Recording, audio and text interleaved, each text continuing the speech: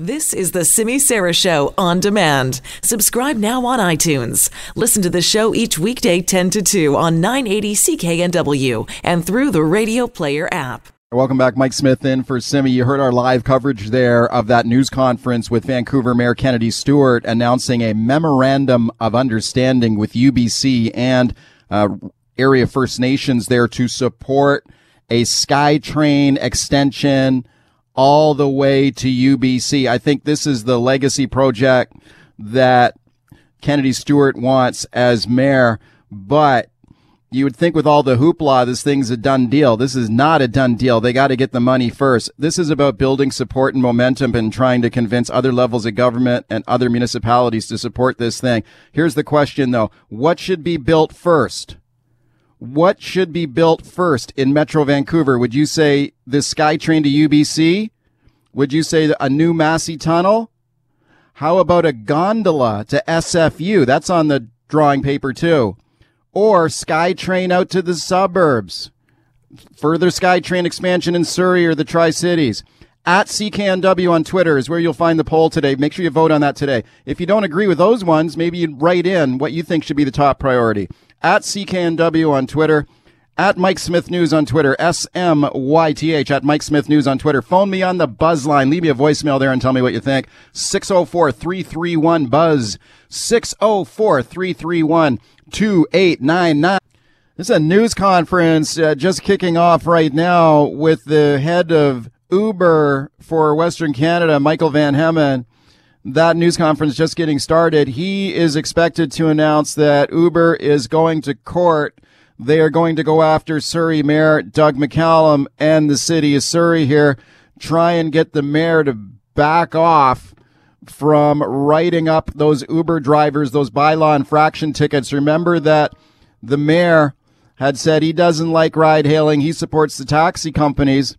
He doesn't want Uber in his town. So he has said that if any of these Uber cars dare to show their fenders on the streets of Surrey, his bylaw enforcement officers be writing them up $500 tickets. At first there were warning tickets being issued. Now it's no more Mr. Nice Guy here from the mayor.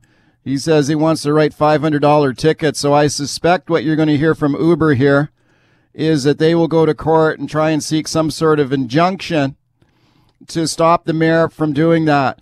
Meanwhile, this fight between the taxi companies and Uber also getting kind of ugly. The Vancouver Taxi Association, they're gone to court too. So they are fighting the Passenger Transportation Board and trying to get Uber's operating licenses canceled. Meanwhile, the taxi companies say they are going to stop subsidizing accessible taxis for people in wheelchairs. They say it's not fair that the taxi companies are required to provide accessible vehicles for disabled people. They say it costs them money, and that the same requirement is not there for Uber and Lyft. So they're mad. So in order to show how mad they are, they say they're going to stop subsidizing these vehicles. You know, I think dragging disabled people into this thing is pretty low.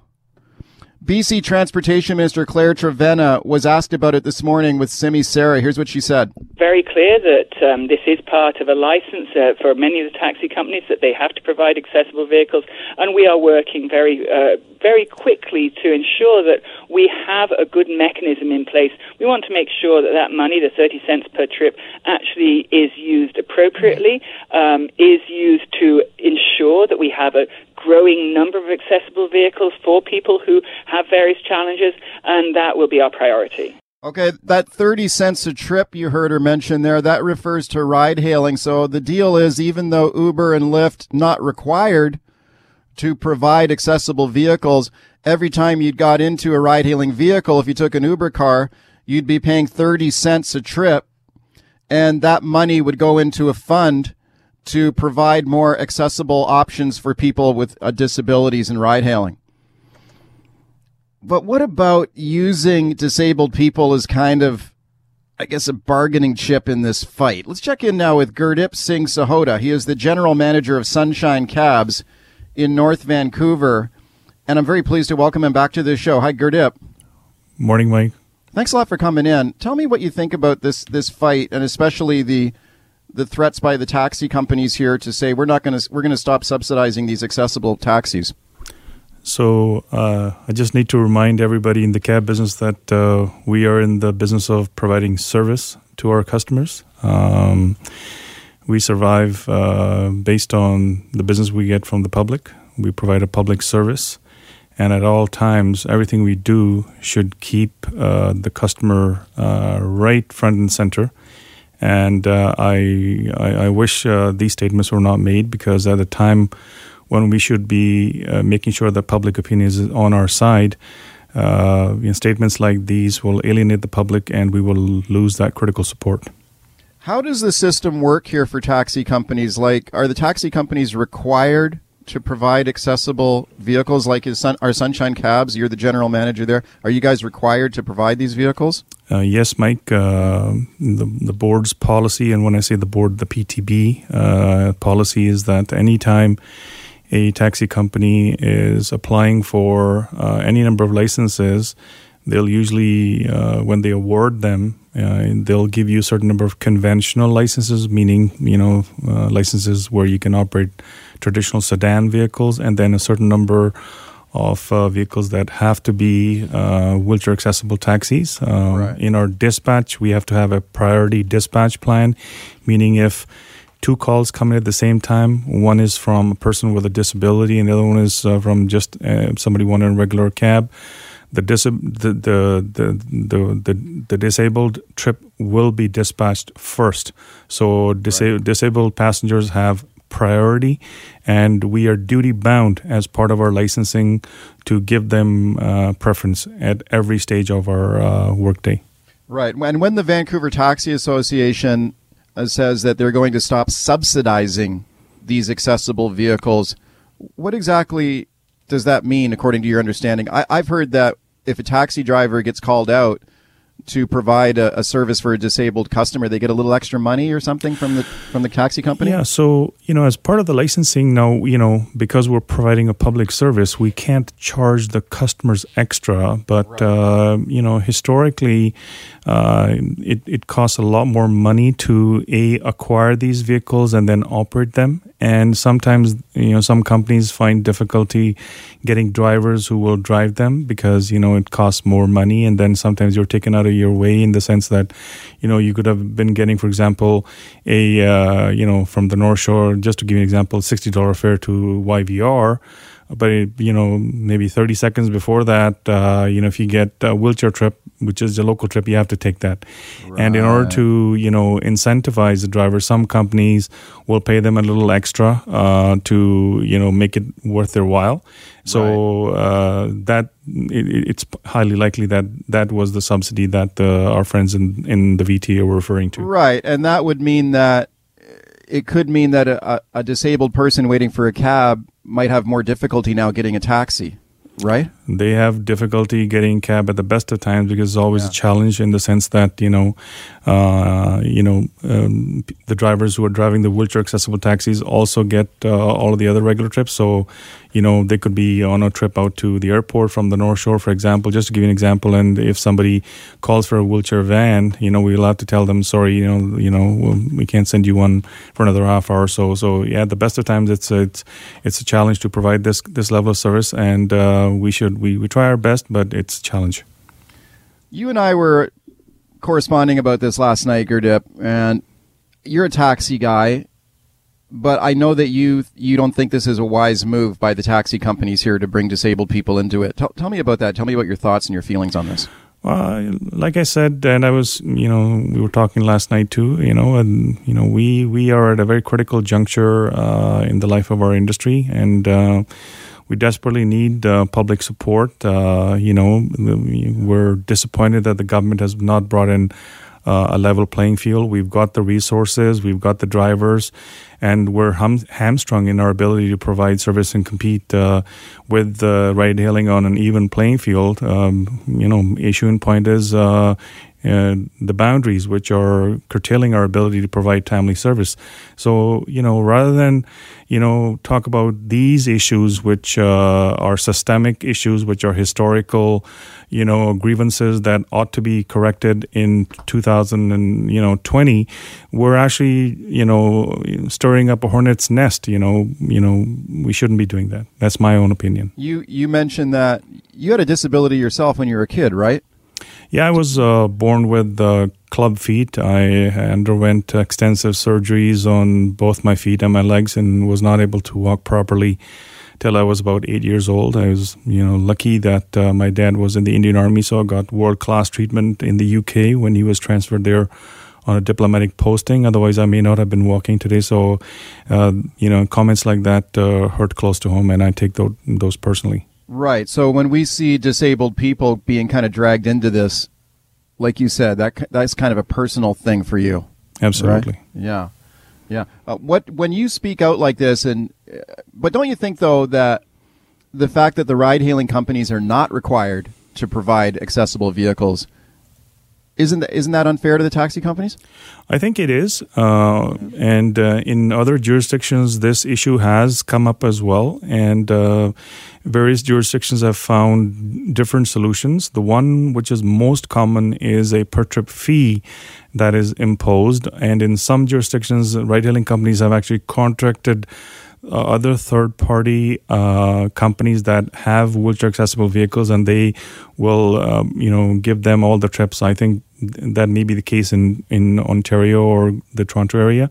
But here, the BC government has decided to use the per-trip levy, which would then be paid to companies providing disability services, and that could potentially include taxi companies as well. And so, so there will be some kind of mechanism to subsidize the operation of these vehicles. And let me reiterate that it is very cost prohibitive, and we're able to only charge the same meter rate for our passengers who are disabled as all able-bodied passengers. So it's a challenge. Talking to Gurdip Singh Sahota, General Manager of Sunshine Cabs in North Van. It's interesting to hear your perspective on it. I guess advocating for a little bit more to settle things down a little bit, to try and get the public on side. You're questioning the tactics of the other taxi companies here in this fight with Uber. Are you getting any pushback from some of the other taxi companies in Metro Vancouver saying, "Hey, Gurdip, what are you talking about?" Well, I'm not going to talk about internal differences that we have, but, like I said, my efforts and those of our board and our company and our association are that we want to make sure that we have the public on our side. We need to let them know if there are historical inaccuracies or, other problems that are holding us back. And the boundary issue is a huge one for us. And anybody that we've talked to, and when you tell them, we have to deadhead back, and that means 50% of the time our business is closed, it's a no-brainer. How come, you guys are not allowed to pick up where you drop off? So right now, I'm sitting in your studios here in downtown Vancouver. I just drove by the Hotel Vancouver. There's no cabs there. And, if there was another cab from the airport that I could have picked up, there was 3 people there. They could have been on their way. So we need to, solve those problems instead of creating new ones. Thanks for coming in. My pleasure, Mike. I appreciate it a lot. Gurdip Singh Sahota. He is the General Manager of Sunshine Cabs in North Vancouver. Let's talk about the fight now between Surrey Mayor Doug McCallum and Uber. The latest chapter here. Uber going to court now, seeking a court injunction against the city of Surrey to stop those bylaw enforcement officers from writing up those threatened $500 tickets to Uber drivers who dare to cross the boundary and go into Doug McCallum's bayou here. He doesn't want Uber in his town. He wants them to get out of there. He supports the taxi companies. Here's the problem, though. The provincial government has legalized Uber and Lyft to operate in Metro Vancouver. You heard on your news there, Premier John Horgan telling McCallum to stand down, stop hassling these Uber drivers and let them operate. I don't think that McCallum will back down based on that. If a judge steps in, though, and orders them to not write any tickets to Uber drivers, I think that's a different story. But what about this fight now? I mean, you've got a service here that's been approved legally to operate in Metro Vancouver by the senior level of government here in the provincial government, and you got a municipal government telling them to get out of town. Let's talk about that now with my guest, David Clement. He is the North American Affairs Manager for the Consumer Choice Center. That's a consumer advocacy organization. I'm very pleased to welcome him. Hi. Thank you very much for having me. Thanks for coming on. What do you think about what's going on here? Ooh, what a absolute disaster. I mean, consumers in BC have been waiting long enough for ride sharing to be legal. It took far too long by pretty much every measure. Finally, they get the ball across the line, and then here we have, as you said. So you made Mayor McCallum sound like Sheriff McCallum, trying to keep out those pesky Uber drivers. Yeah, that's right. Here we have Sheriff McCallum basically wanting to pick a fight with a legal service that's already checked all of the boxes in regards to consumer safety and compliance with, like you said, the superior legislative body. And so this, from our perspective, is just blatant cronyism. Okay. This is unfortunately a mayor who wants to protect the taxi industry from competition. Yeah, and how do you see that as cronyism? That is like that because the taxi company supported him in the elections, so now it's like what, payback time? Oh, I mean, it's possible. I haven't looked through the financial records for whether or not there's any link there. But what I will say is it's pretty clear from his response that he is not open to any type of competition. And even when asked, well, what would happen if these ride-sharing companies applied for a license? Would you give them one? And he said no. Right. So this isn't really about consumer safety. It isn't about the community. It's simply his rules, or his apparent rules, which, based on my legal analysis, are not going to hold up in court. And yeah, he's basically punishing consumers in the city who just want more choice and more options for how they get around. Shouldn't a municipal government have some authority here on what goes on inside their own borders, though? I mean, we got a system with legal marijuana, for example, where the provincial government has said that they're not going to put a legal pot shop into a city that doesn't want it. And no one seems to be raising too much of a fuss about that. Here you have a municipal government saying we don't want ride-sharing vehicles in our town. Why isn't any different? Like, why should he not be allowed to say that what they don't want in his own city? Yeah, I mean, on its face, I think that's a relatively compelling argument, but I would bet quite a bit of money that if you polled people within Surrey, or you polled any of those dry communities when it comes to cannabis shops, how they actually feel, I guarantee you it would be more than 50% of folks in that jurisdiction who would support these legal services. And so what we have is special interest jockeying in terms of who gets to trump, who trumps each other policy-wise. And I think it's also important to evaluate the mayor's claims on what he's actually saying. So he's saying that he wants to keep Uber out for reasons that have to do with community safety. But we know that the longer that ride sharing is not available, the more community safety is actually at risk in terms of things like impaired driving, and ride sharing already meeting the qualifications from the provincial government. And so I'm sympathetic to the decentralization argument that, generally speaking, lower government bodies should be able to determine some of their own fate. Definitely generally on board with that. But when we take his claims at face value here, it's obvious that he's speaking at it's a bunch of double talk. It's not. It has nothing to do with community safety, and it has everything to do with protecting a particular industry.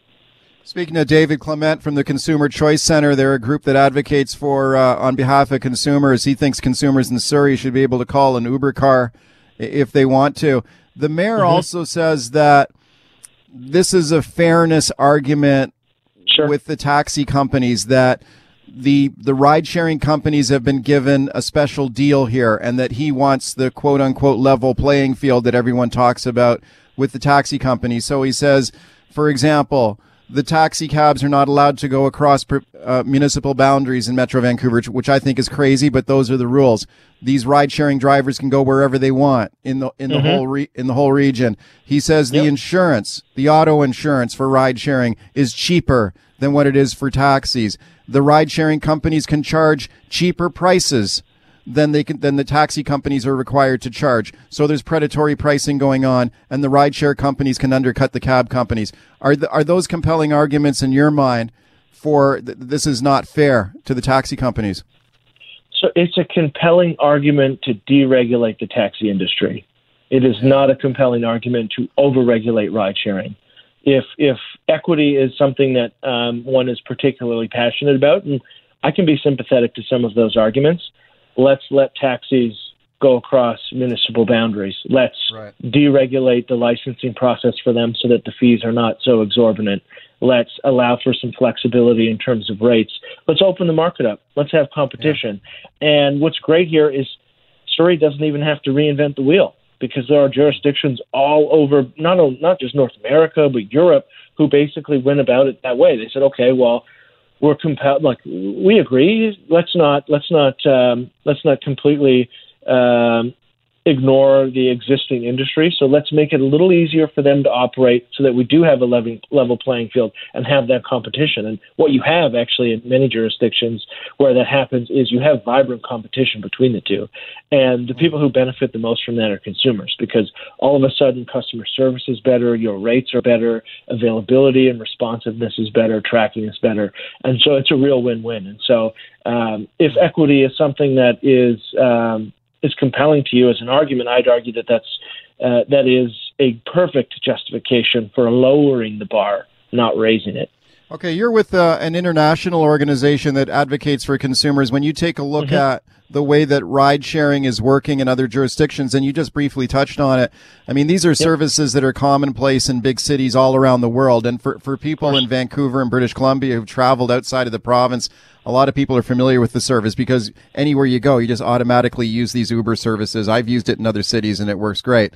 When you take a look at how ride sharing has been operating in other cities, I heard you make the case there that it's working well. There's been some trouble spots, though, right? I mean, if you take a look at like New York City, for example, where they had to put a cap on the number of new ride-hailing vehicles because there was traffic congestion in Manhattan and other places. So is there a problem? Has there been many problems in other cities with things like Carmageddon, too many cars on the street creating traffic gridlock? Oh, sure. And there have been hiccups. I mean, there are always hiccups when you have any type of disruption like this, and there is a bit of a learning curve. I mean, New York City is a unique example, just because it's one of the most high demand automobile cities in the world, and so it is fairly unique in that sense. So I don't think that Surrey is going to be. I don't think there's an impending Carmageddon coming for Surrey by legalizing car sharing by any means. And I think what we have to realize is that why does car sharing exist? Why does ride sharing exist? Why does Uber or Lyft exist? Well, they exist because the demand for these services outweighs the supply for transport. And so we have to allow for that correction. And sometimes you can swing a little too far. That can certainly happen. But by no means is that what I think is going to happen in Surrey if Mayor McCallum were to cool his jets a little bit. Thank you for coming on. Yeah, thank you very much for having me. You bet. I appreciate it. It's David Clement. He is the North American Public Affairs Manager for the Consumer Choice Center. They're making the case for Uber in Surrey. This one's going to end up in court. Uber arguing for a court injunction here to stop the mayor and the city of Surrey from writing up those $500 bylaw infraction tickets for Uber vehicles in Surrey. Time for our health series. In the last several years, the keto diet has gained popularity as a mainstream weight loss program. While there's anecdotal evidence that it works, questions remain about its long-term use. Shona Thompson now investigates. According to the most recent study from the Organization of Economic Cooperation and Development, an additional 1.7 million Canadians will be obese by the year 2023. That report was written in 2017. We're now just 3 years away from that milestone. As people attempt to fight the battle of the waistline bulge, many are taking a look at the ketogenic diet as being a viable option in getting the number on the scale to head down. Tammy Crowley of Welland, Ontario is one of them. She's been following the ketogenic program for 2 years, has lost 35 pounds, and kept it off. She says over the years, she's tried everything from diet programs to more drastic measures. Starving yourself, just every program. I don't want to specifically say anyone because everyone's different, and whatever works for you is great. I just found something that finally worked for me. I've actually, through the years, I've had gastric bypass for losing weight. And yes, that was great at the beginning, but you put it back on. It's not an easy fix. Unless you learn properly what is good for you, then that's the best way to go. So I'm not running any of the other programs down. It's just this works for me. I've never felt better. Almost going to be 60 soon. Yes, I have more energy than I had when I was in my 20s. Using the keto diet as part of a long-term lifestyle is still an unknown, but there are medical uses for the regimen. One is treating children with epilepsy. Jennifer Fabé, registered nutritionist with the Division of Pediatric Neurology at McMaster's Children's Hospital, says the therapeutic ketogenic diet has been used as a treatment for epilepsy for nearly a century.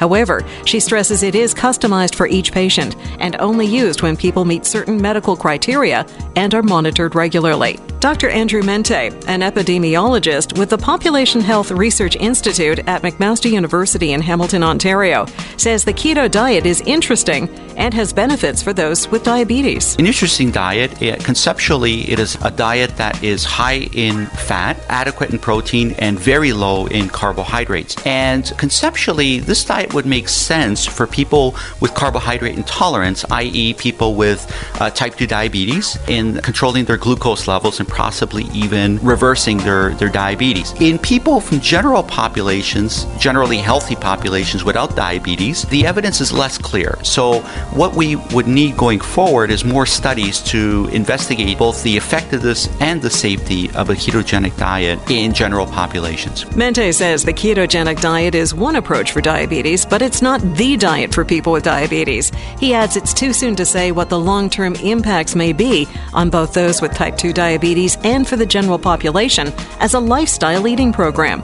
The doctor says the best idea for those without medical issues requiring a keto diet is a balanced approach. A nuanced approach is seldomly promoted. Everybody seems to take an extreme position on a variety of matters, and diet is no different. But certainly for general populations, I would say a nuanced approach is more appropriate going forward until we get the evidence, because we want to make recommendations that are evidence-based for general populations. But what about using the keto diet as a lifestyle for weight loss? Dan Tesey is a registered dietitian at St. Joseph's Healthcare in Hamilton. He says there are pros and cons to it. However, for just weight loss, he'd use it as another tool in the toolbox. With ketogenics having an emphasis on certain fats and proteins, TC says people need to be aware of the nutrition that may be missing from their diet. A lot of people will have to do supplementation of some kind with higher quality supplements because there does tend to be a B vitamin deficiency. Electrolytes are the most common thing that's missing usually. They're also responsible for things like the keto flu that people experience in the beginning, especially the electrolyte part, and magnesium would be added to that as well. Although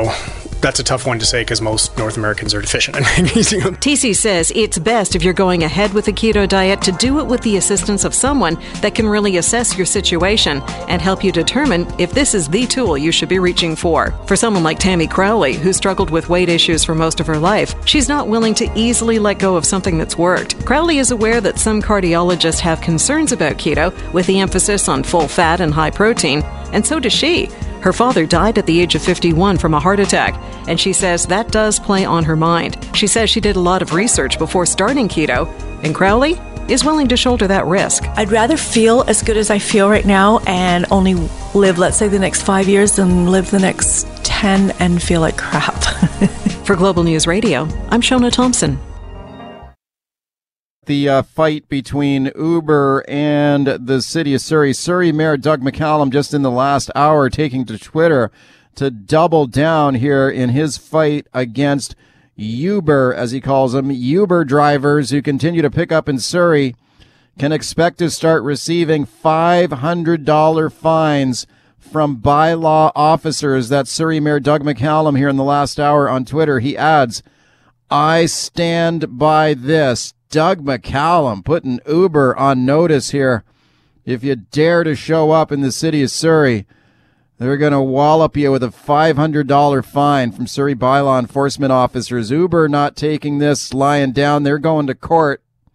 Uber is seeking a court injunction here to prevent the city of Surrey from hitting them with $500 fines. I got a feeling that Uber will win that one. We'll see. This service has been legalized by the provincial government. You don't have to have a law degree to know that the senior level of government is going to trump the lower level here. So once you got the provincial government saying that this service is free to operate throughout Metro Vancouver, I don't know how the city keeps them out.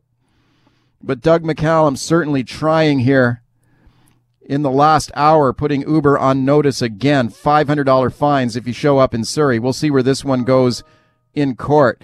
Meanwhile, the fight escalating here on this, including dragging disabled people into this. I think this is despicable, really. The Vancouver Taxi Association, they're not happy with Uber. They're suing, too. They're trying to get Uber's operating license overturned in court. Good luck with that. I think they're going to lose that one, too. But in the meantime, the taxi company saying, we will no longer subsidize wheelchair accessible taxis here. And their complaint here is that Uber and Lyft and these other ride-hailing companies not required to provide accessible vehicles like the taxis are required to provide. So the taxi company is saying, we will no longer subsidize the operation of these wheelchair accessible vehicles. I think that's a low blow, in my opinion. Let's check in with Stephanie Cadieux now. She's the BC Liberal MLA for South Surrey. I'm very pleased to welcome her. Hi. Hi, Mike. How are you? Thanks a lot for coming on. What do you think about this fight here in the city of Surrey? Well, the fight in the city of Surrey is one thing, for sure. And, you know, what the NDP has created such a mess with their rollout of ride-hailing. I just don't even know where to start when it comes to that. As a Surrey, yeah, I mean, you're a Surrey MLA, so when you talk to your constituents, what are they telling you? Everybody was happy it was finally approved to operate, and frustrated that it wasn't approved to operate necessarily everywhere or able to, but at least they were happy. At least the Lower Mainland was going to have access, and what I'm seeing and hearing, they're not impressed with the mayor's stance and approach here in Surrey. What do you think about the taxi companies saying they'll no longer subsidize these wheelchair accessible taxis? You use a wheelchair yourself. Yeah. I mean, do you rely on wheelchair accessible taxis now and then? Absolutely. Yeah, I'm sure you do. I mean, I drive my own car most of the time, but there's plenty of times when I'm in Vancouver and I need to go a short distance or what have you, and I want to take an accessible cab. I take accessible cabs when I'm in other towns and other cities. And, you know, for the most part, I would say as a user and as a frequent traveler to other parts of the world and Canada, we've been very lucky in the Lower Mainland. British Columbia sort of led the way in the push for accessible taxis, and the taxi companies did what they needed to do and did that. And there's complaints and service and things like that, and it's fair enough. Those things can be resolved, but we had a good level of service in terms of the number of cabs that could accommodate a large number of wheelchair users. And the reality is that when the committee looked at ride-hailing, I was on that committee, all-party committee.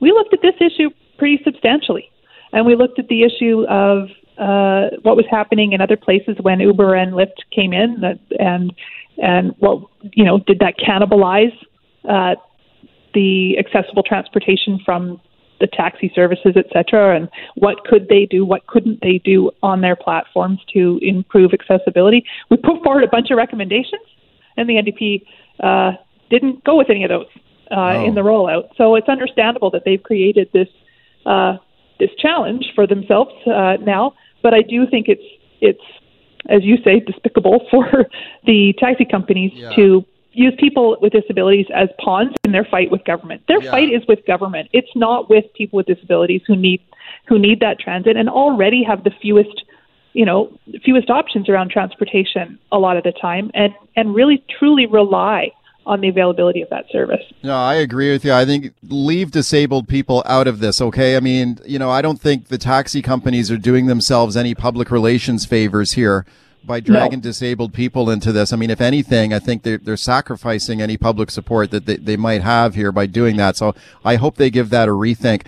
When you talk about one of the reasons the taxi companies are angry about this situation is that they say they are required by law to offer these wheelchair accessible taxis as part of their operating license, and the ride-hailing companies are not. The ride-hailing companies are not required to do that. Do they have a point? I think they do, which is why we put forward a number of options to counteract that in the report and recommendations for what government should consider when approving ride-hailing. The challenge is, of course, and we need to have all the facts on the table, I think, Mike. Taxi companies are required to provide accessible transportation once they hit a certain fleet size. So, there are plenty of towns and communities around this province that do not have accessible taxi service. I know because I've had to go to those places and try to get around. But, there are accessible vehicles cost more money, and they cost more money to buy, to maintain, and to operate. Right. And so that has to be factored in to the equation when we're looking at ride-hailing, which is not the same thing as a company that owns its cars. We're talking about a company that facilitates individuals using their own vehicles to transport other people. Right. And we also have to remember that there are people with disabilities of all types, many of whom, some manual wheelchair users, some people who are blind or what have you, that have a disability for whom an Uber and a Lyft is going to work really well and provide significantly more transportation options to them, and that's a good thing.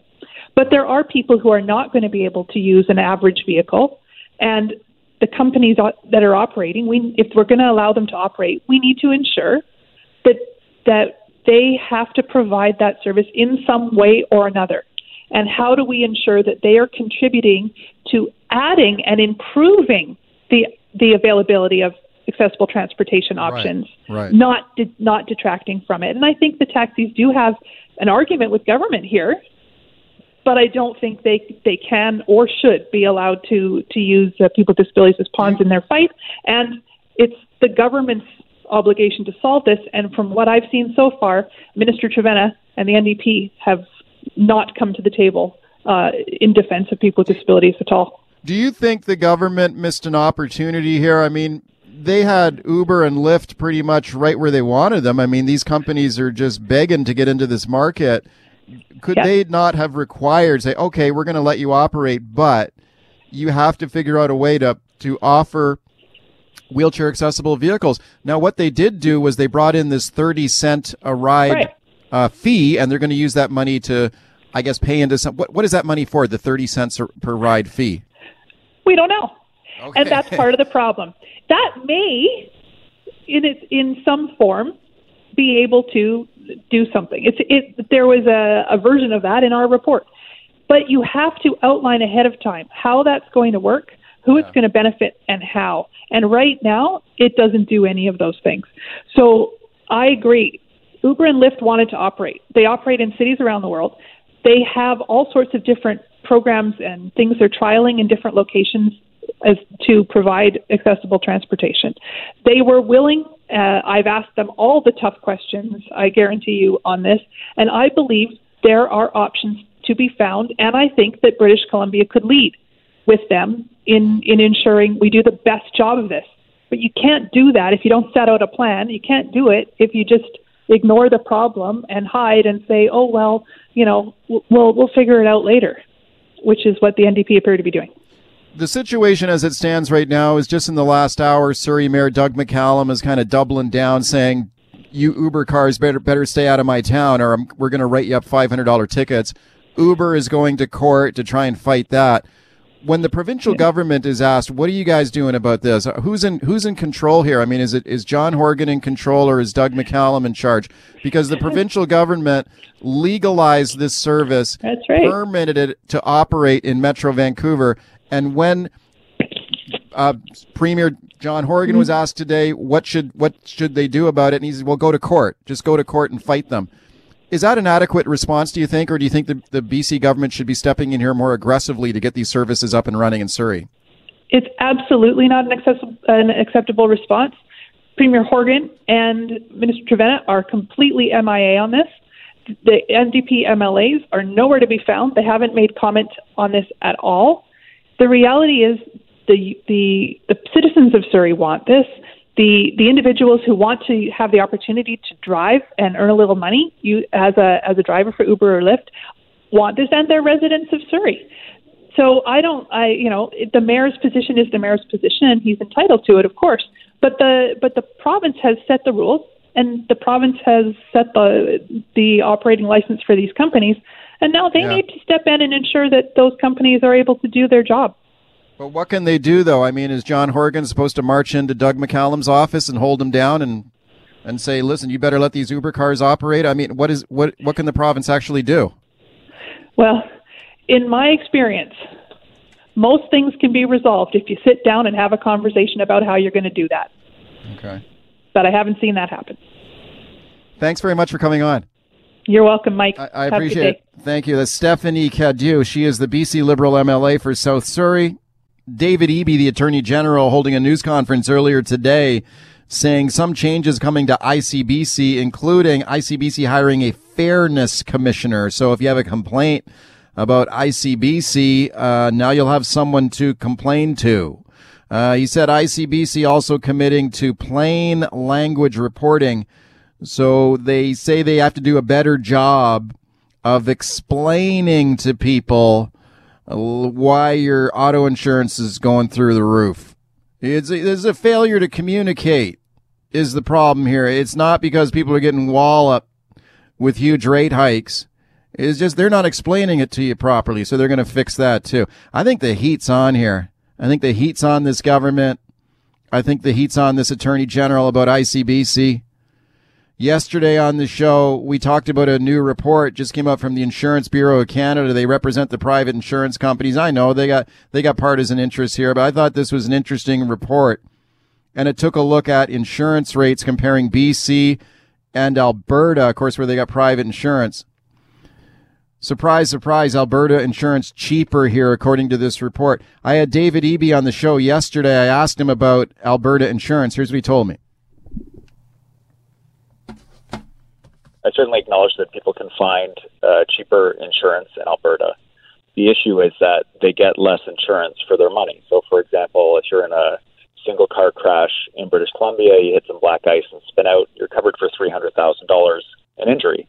But if you do the same accident in Alberta, you're covered for $50,000. And if you don't think that's significant, if you hit a moose and you're rendered quadriplegic or you have to use a wheelchair, if you don't think that's a big difference between $50,000 and $300,000, you haven't tried living with those kinds of injuries. Yeah, but and so the cost in part is that the benefits aren't as good. Okay, what I was trying to get to him there was to point out that the payouts, the actual payouts that people receive who are injured in car accidents in Alberta and BC, pretty much the same. So the limits on the payouts higher in BC, but the actual payouts of money people are receiving are actually about the same between the two provinces. But insurance rates higher in British Columbia compared to Alberta. Let's check in with Chris Sims now, BC Director of the Canadian Taxpayers Federation. I'm pleased to welcome her back. Hi, Chris. Hi, thanks for having me on. I know this is an important issue for you, ICBC. What do you think about the government's announcement today on a fairness commissioner, plain language reporting? Is this a good thing? Well, we're always in favor of more transparency. And if they can make things more plain language, easier to understand, that's a good thing. But the bad news is it'll probably just be more bad news. And is it better to have that more clearly explained? I guess. But, we try to give praise where we can. It's nice to see that it's going to be a bit more transparent, more plain language. But at the end of the day, I think most drivers care about the fact that they're getting screwed over on their rates, that we're paying the highest rates in Canada and we're locked in. I speak to people all the time who say they feel trapped with this thing because they can't shop around. They've got no option. And to his point that he was mentioning there on the limits, yes, the limits are different. But as you point out, the payouts are almost exactly the same. Yeah. And further, shouldn't we have a choice? What if I want a different level of insurance and I, as a sentient, thinking adult, want to shop around for and choose a different level or rate or method of insurance in order to suit my budget or my needs? Shouldn't we be allowed to do that in BC? The idea that we're not is strange, and I can only point to personal experience. I was born and raised in British Columbia, first got my driver's license here. The moment I could get it, I lived away. I lived in Ontario and Nova Scotia, came back here 2 years later, and I almost fainted when I saw how much my insurance rate would be. As a perfect driver, I've got a completely clean, spotless record, and I drive like a mom-mobile. And that experience is over and over again with folks that you meet who come here from another province. They go, oh my gosh, why are you guys paying this? So when I hear a smart man like David Eby say, oh, well, you can pick and choose and cherry pick some lower rates some other part of the country, that's not the bulk of the experience. Most people I talk to who come here from away are shocked at how much they're paying. Yeah, I think a lot of people have had similar experiences if they come from other provinces and they get a little sticker shock from auto insurance here. The other thing that's going on is the rate increases being charged by ICBC, especially for like young drivers. I mean, yes. I've heard from a lot of young drivers just getting absolutely walloped with huge insurance premiums. $5,000, $6,000, yep. $7,000 to insure, not an expensive automobile. I think that's what's going on. I think this government's feeling the heat here. There's another rate hike coming next month, yep. And I think they're trying to soften the public up for it. I agree. And anecdotally speaking, I was getting some of the pictures that we had done recently of our more fun things that we try to do, like our dumpster fire and things like that. I was getting those developed. And the young man at the counter, when I came back to get them picked up, he said, I like your pictures. And he was a young guy. He was like 19 or 20. And I said, oh, which ones? He said, well, ICBC ones, because I can barely afford it. And I just asked him. He pays, Mike, nearly $400 a month for a 2009 little hatchback. I said, how? Yeah. And he said, well, I can barely do it. There's some months where I'll go and I'll have to cancel, and then I can't get to work, and now I'm able to pick up more shifts overnight. This is a young guy. And I'm able to just afford insurance. He said, before that, I was hoping to try to share a car with a buddy, but now I can't do that. Like, if I had had that kind of albatross around my neck when I was a young person striking out and making some money and getting jobs, I wouldn't have been able to. I would have been stuck at home. Yeah, this is why I think this is a political problem for this government, because as we get closer to another election, I think the Liberals are going to try and make this an election issue, and I think it could be a good one for them, depending how they frame it. Now, have a listen to this, Chris. Yesterday on the show, I spoke to BC Liberal leader Andrew Wilkinson, and he has been highly critical of ICBC, as you know. I've been trying to pin him down for months on exactly what a Liberal government would do to fix ICBC, and he's kind of does the duck and dodge thing usually. But yesterday I kind of pinned him down a little bit. Here's what he said. I'm a lot less worried about ICBC and a lot more worried about British Columbia and their ability to get by and afford to live in this province. We've seen dramatic increases in insurance rates, sometimes going up to $7,000. We've seen the invoices from places like Penticton and Cranbrook. In my own family, we've had one of them double overnight when it was renewed in January. And you start to think, isn't there a better way to do this? I mean, why can't we find out how it's done elsewhere? And why can't we get the right kind of authority in British Columbia to put the choices on the table and let British Columbians make up their own minds? Okay, he also said that he believes ICBC should compete against the private sector for basic auto insurance, and I know that caught your attention. It really did. I was in your same boat. I've been very politely trying to seek some clarity from the BC Liberals on this very issue because we want change. We don't care if it's the Flying Monkey Party who does it. We just want change so the people aren't paying these rates. And so I've been asking for clarity too. And hearing him say, I quote, I think ICBC should be open to competition. That's the whole idea, so that people have a choice. If ICBC can compete in that marketplace, then we might still have ICBC, but this idea that somehow you're going to privatize a company that loses $1 billion a year, who's going to buy that? He clearly said he thinks it should be open to competition. Here's the automatic comeback to that argument from people who support ICBC. They say if you do that, if you break up ICBC's monopoly here and you make ICBC compete against these private companies and give these private companies a piece of the action, these private companies, all they care about is profit. They are going to cream off the lowest risk drivers, and all the risky drivers that are getting into accidents and texting on their cell phone behind the wheel, they're the ones who are going to get stuck being insured by ICBC as the insurer of last resort. How do you respond to that? Because I think that's the fear that maybe a lot of people have about it. So I'm not an insurance expert, but I have read a lot about this. And the way I've had it explained to me, and again, I've lived in other jurisdictions that have open private competition for insurance. In Ontario and Nova Scotia, I paid way less. Way less. I went to one broker, they compared a whole bunch of different rates, and I picked the best one. So it was just a huge amount of money I saved. So this is how I imagine this would work. They fully compete, period. The good drivers, guess what? If you're a really good driver and you're low risk, you're going to pay less for insurance. That's how this works. If you're a really crappy driver and you're getting into constant accidents or speeding tickets or texting, you should pay more, because that is how the risk works. But this is the key, and I've heard it explained before, this notion that somehow there are hordes and hordes of people, young people or people who get in all these accidents who are uninsurable and wandering the streets of Ontario. I worked in talk radio for 15 years. Not once did we get that phone call. Not one time saying I can't get to work because they won't insure me. What they do is the different companies all go in together and they take turns insuring a high-risk person. So it's almost like where you say, this is a weird analogy, where you have like a low-cost spay and neuter clinic, something like that, and the veterinarians come in and they volunteer their time and they take turns. They do shifts. That's similar, as I've had it explained to me, what private insurance companies do. Okay. They say, okay, so Mike is a big risk. He costs a lot of money. Let's move him around until he gets a better driving record. We'll each take turns, and then eventually his premium will go down because he hopefully becomes a better driver. Doug in Port Moody, hi. Mike and Chris, just a quick story. I'm a 61-year-old driver. I haven't had an at-fault accident ever. I haven't had a traffic ticket since I was 17 years old. So with the announcement, was it last summer, about the changing rates and good drivers paying less and bad drivers paying more, right. I was really looking forward to what would happen in mid-January.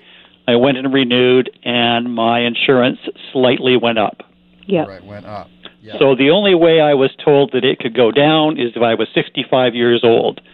So to me, that kind of seems backwards. At some point, you would think my faculties or my reaction time might decrease. Once again, it was a marginal increase, but it went up. So if I went up, I don't know who's going down. Okay, Doug, thanks for the call. Well, I guess the situation, Chris, is that for a guy like Doug, who's a safe driver and's got a clean record, that his insurance went up, but if the government hadn't changed the system, it would have gone up even more. Yes. So I guess the government's saying, well, people are going to pay more, but if you're a good driver, you'll pay less more. Less more, okay? It was an interesting point when they first made that announcement, and I found it kind of sad. They said bad drivers will pay more, good drivers will pay less than they otherwise would have been. Yeah, right, less more. Less more, that's correct. Yeah. That's too bad. It's really too bad. Yeah, Doug, you should be happy. That's the thing. You should be happy that your insurance rate's only going up a little bit. James in Pitt Meadows, hi. Hey there. I just came back from working in Calgary for a year, and really a lot of the things you're talking about are no different. My kid could not get insurance for anything under $7,000 because he's considered a male, young, newer driver, and that put him in the highest category risk. So if what I'm hearing from you, it doesn't sound like any difference. Now, my insurance was significantly less, but I heard nonstop horror stories from people I was working with about what happens when these private insurers go to battle over each other to see who's going to pay.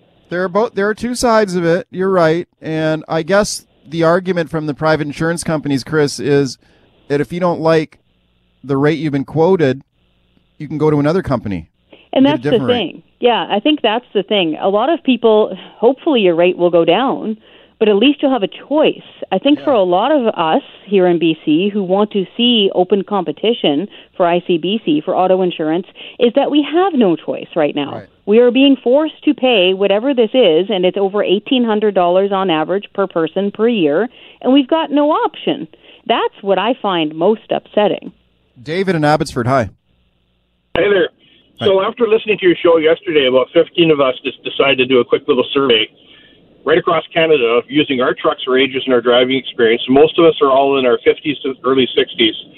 And some of us had previous driving experience in Alberta, and I will disagree with what they say about Alberta rates because they are way more. But after all of it's said and done, Manitoba has the best and cheapest insurance. So not only the two things we looked at, one was the cost, and the second thing is what you get for it in an accident. Manitoba has the best program. They will use replacement parts. They pay out claims at a higher level. They have less claims. They have less hazards, but it's a publicly run program. And so Saskatchewan follows second. BC was after that. Alberta, Ontario, and then Alberta was last. Okay, thank you for that. This is like music to the ears of the government here to hear a call like that because Manitoba's got public auto insurance. Chris. It depends on where you look, too. So we did a study a few years back. We got 30 seconds, Chris. Sorry, very quickly. We did a quick study a few years back, and Quebec has a weird system where private insurers cover the physical car and the public covers the body. They've apparently got the lowest in all of Canada. So it depends on where you look. We just want an open competition. We want choice. People shouldn't be forced for this.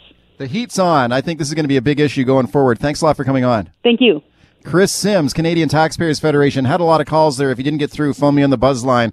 Leave me a voicemail there, 604-331-2899. Good news for Canadians now. In Wuhan, China, the federal government says it is preparing a plane to airlift Canadian nationals out of that city in China in the midst of the coronavirus outbreak. So, how does an airlift work? Listen to this report now from CKNW contributor Claire Allen. The federal government is sending a plane to China to bring Canadians home from the region where a new coronavirus originated. We have secured a plane to repatriate Canadians who so wish to come back.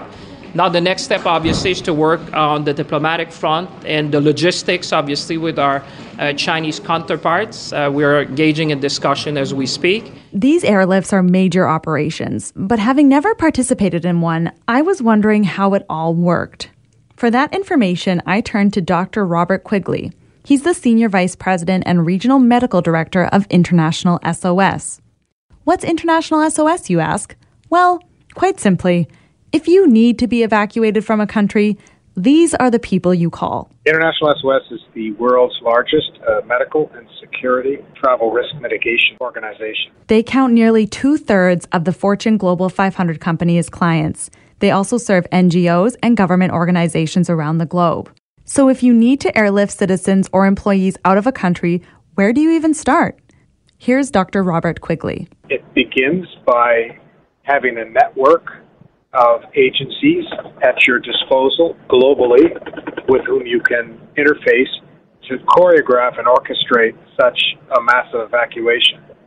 In this case, in Canada, there needs to be coordination on the ground with the local authorities, and that means the local Chinese authorities, healthcare authorities, government authorities, to get permission to even land an aircraft from Canada and then have individuals leaving the country. Because as we speak right now, the government has mandated that the city is on a lockdown in Wuhan, and people cannot come in, they can't leave. So there would be special permission would have to be granted to facilitate the exit of the Canadians who are wanting to leave. So say you are one of those citizens who wants to leave. Where do you go? Is it a regular airport? Do you need a ticket? Do you have to present your passport? Well, typically in these kinds of massive evacuations, we're not talking about using commercial aircraft. We're talking about using private wide-body aircraft. And they land in different sites than the regular commercial airports. They land at what are called FBOs, And the FBOs are usually located in close proximity to the commercial airports, so there wouldn't be a lot of people that would be in the way or obstructing progress of the individuals wanting to get on this aircraft. So more likely than not, there would be designated buses that are picking up the people at a designated disembarkation site somewhere in Wuhan. And they would all travel en masse to the FBO, and they would again be interrogated and then put on the aircraft. So what kind of medical precautions is the Canadian government taking when it comes to the people boarding this flight? Nobody is going to be traveling if they're symptomatic, if they're actually ill. So more likely than not, those individuals that are symptomatic, they wouldn't be putting them on a plane.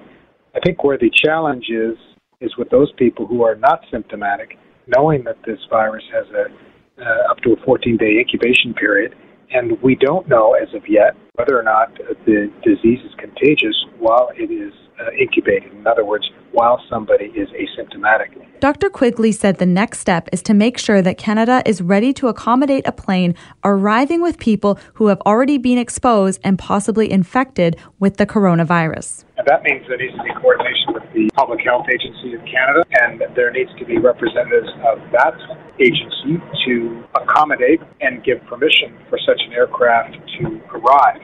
And it doesn't just stop when the plane touches down. Quigley says that once the plane lands, passengers would have to meet with health officials. They would be more likely than not doing temperature screening and asking the passengers to fill out a questionnaire, and then looking to see whether any of the individuals disembarking have signs consistent with a flu-like illness. And if the latter is the case, those people would be taken aside and more likely than not, with a low threshold, taken to a nearby hospital. Dr. Quigley says the discovery and spread of the coronavirus has meant that international SOS has been very busy. This is the kind of stuff that we saw with Ebola, with H1N1, with SARS, with Zika. All of these infectious diseases, which unfortunately are cyclical, they cause concern amongst all stakeholders. But for us as an organization, we have to have a playbook that we follow. So we're having to ensure that we have open dialogues with all of the appropriate governmental agencies, and we're collaborating on a regular basis with both the CDC and the U.S. State Department, because often they are dictating best practices that we are to follow, and we follow their direction. For AM 980 CKNW, I'm Claire Allen. All right, Claire, thank you for that.